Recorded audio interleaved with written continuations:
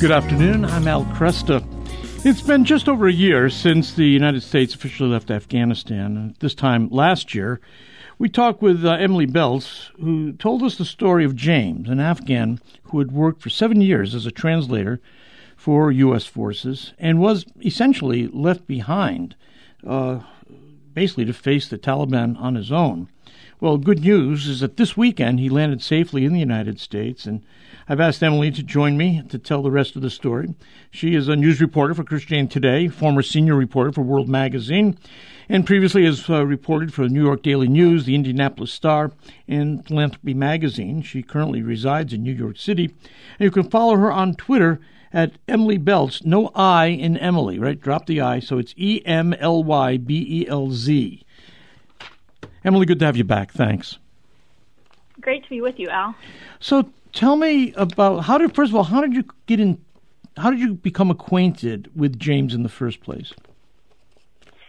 Well, we were reporting on the evacuation from Afghanistan last year, and a friend of mine actually told me that I needed to talk to this Army captain who used to be the head of international security for Samaritan's Purse, but he also served in Afghanistan. And so his translator, James, was stuck in Afghanistan, and he was working really hard to try to get him out. So I talked to him, and he gave me part of telling these stories is having a source like that who's willing to give you the rundown every day of the details. So he really gave us the play-by-play of all the drama that was happening with James. And when did it become clear that James wasn't getting out of there? Well, I talked to James the night that the U.S. pulled out of Afghanistan, and as I was talking to him, he looked at his phone and he saw, that iconic photo of the last soldier leaving in the night vision. Yeah. And so he saw that come up on his phone, and he said, I guess I'm not getting out. So they were trying up until the last minute to get him on a military flight. He met all the qualifications of somebody who we would evacuate. He had recommendations from his commanders, his U.S. commanders. He,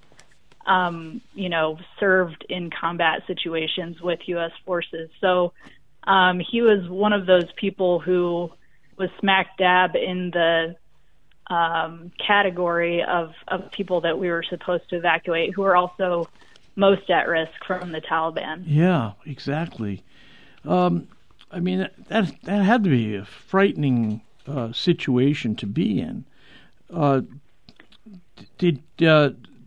How was he able to protect himself and secure himself over this last year? It's been really just awful. I mean, the number of near-death experiences he's had. I mean, I guess you could look at it on the flip side that God has protected his life too. Yeah. But he has, gone through all of these different routes to try to get out of Afghanistan. There were, especially the first few months after the U.S. departed, there were all these private evacuation flights where a lot of veterans were trying to organize flights to get people that the U.S. had left behind. And it was life-threatening to try to get to those flights. So there were several instances where James was supposed to be on an evacuation flight, and for one reason or another, it would fall through. Either the lily pad country decided it wasn't going to take the flight, or the Taliban would suddenly shut the flight down, or some other bureaucratic thing would come up. But James would have to take these trips that involved going through multiple Taliban checkpoints. There was one time when he was in a safe house and people were killed in the area around him.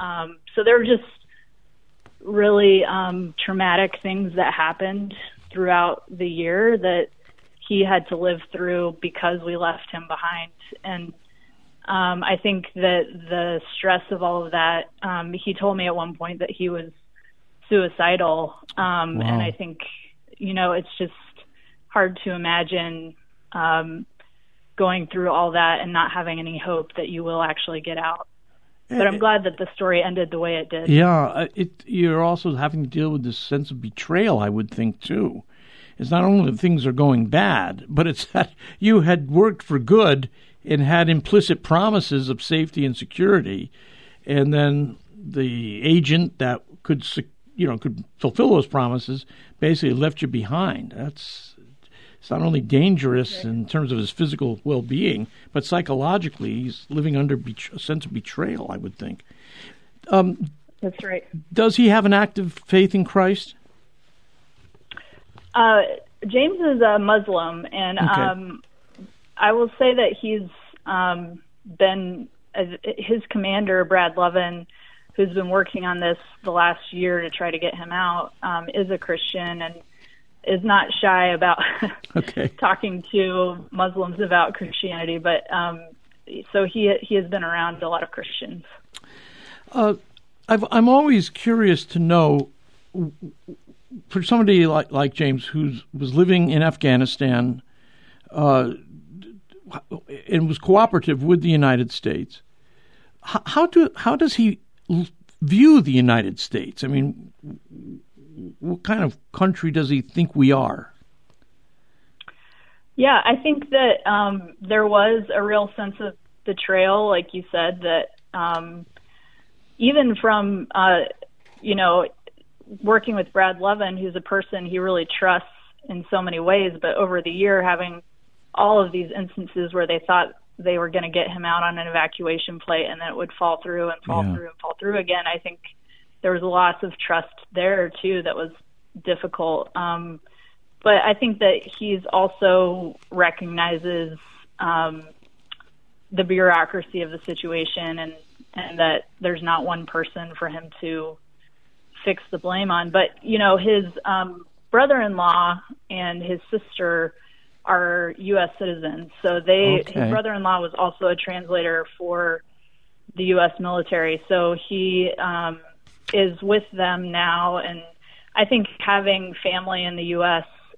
Hopefully will make that transition better. And I think is part of why he wanted to be here. So I don't think his view of the U.S. is purely through the lens of being left behind, hopefully.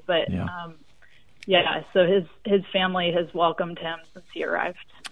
Working on stories like this, a lot of times journalists are surprised. Sometimes certain assumptions are confirmed. How has working on this story changed your attitudes one way or another?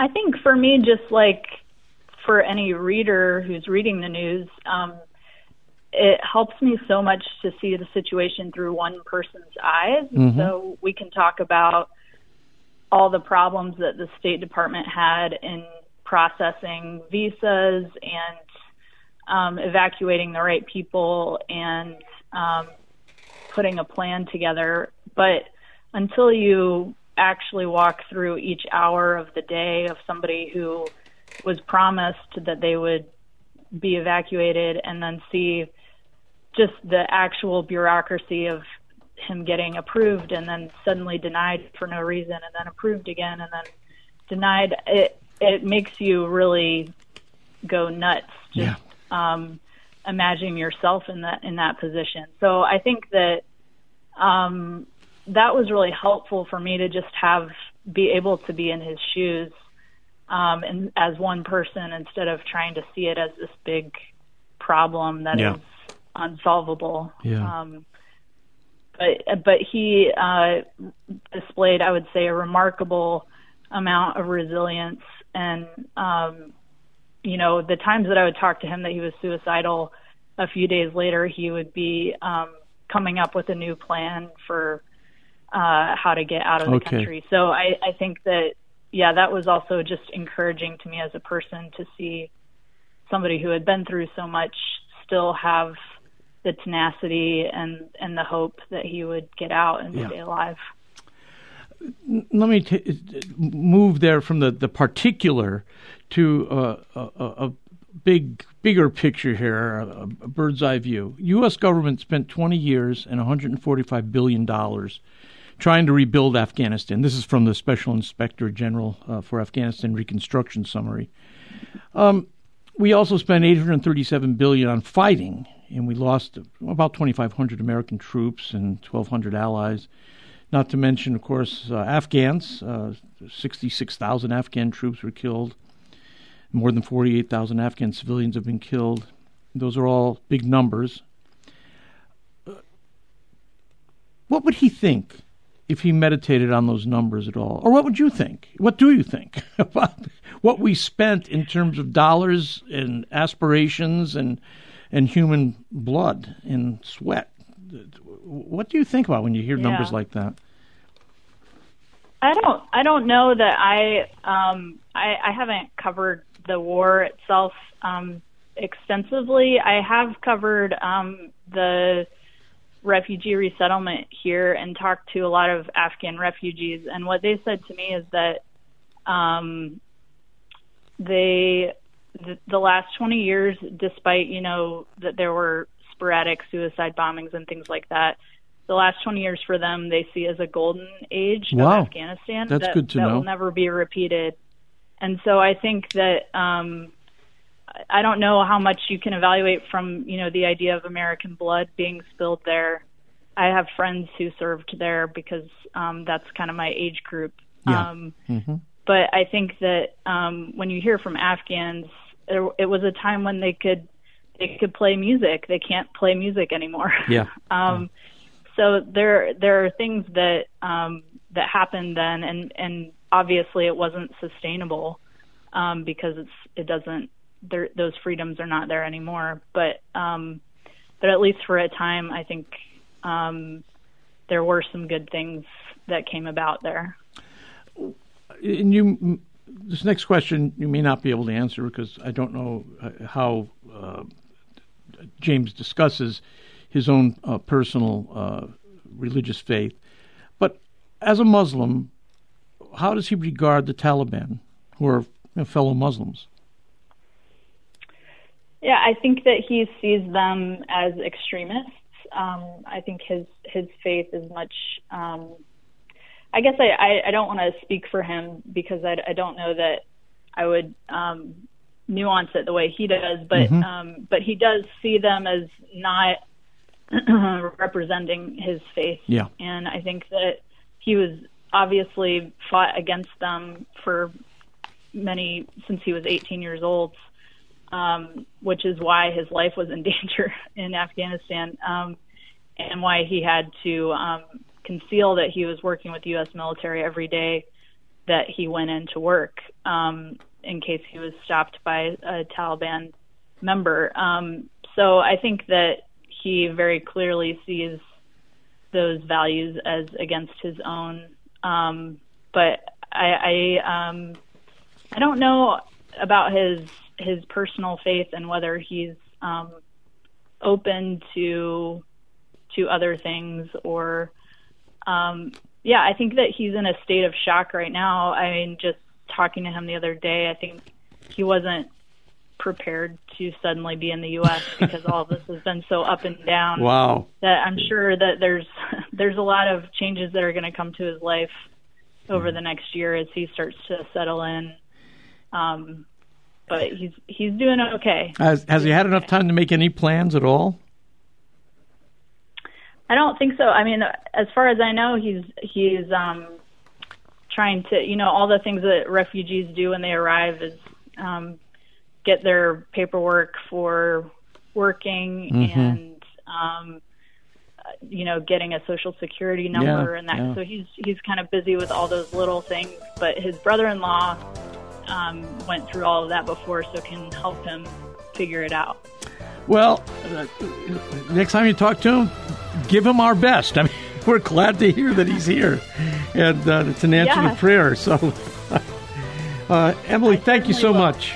And thank you, Al. Okay. Emily Belz, let me tell you again, this is a great story. You can follow her at Emily Belz. It's EMLYBELZ.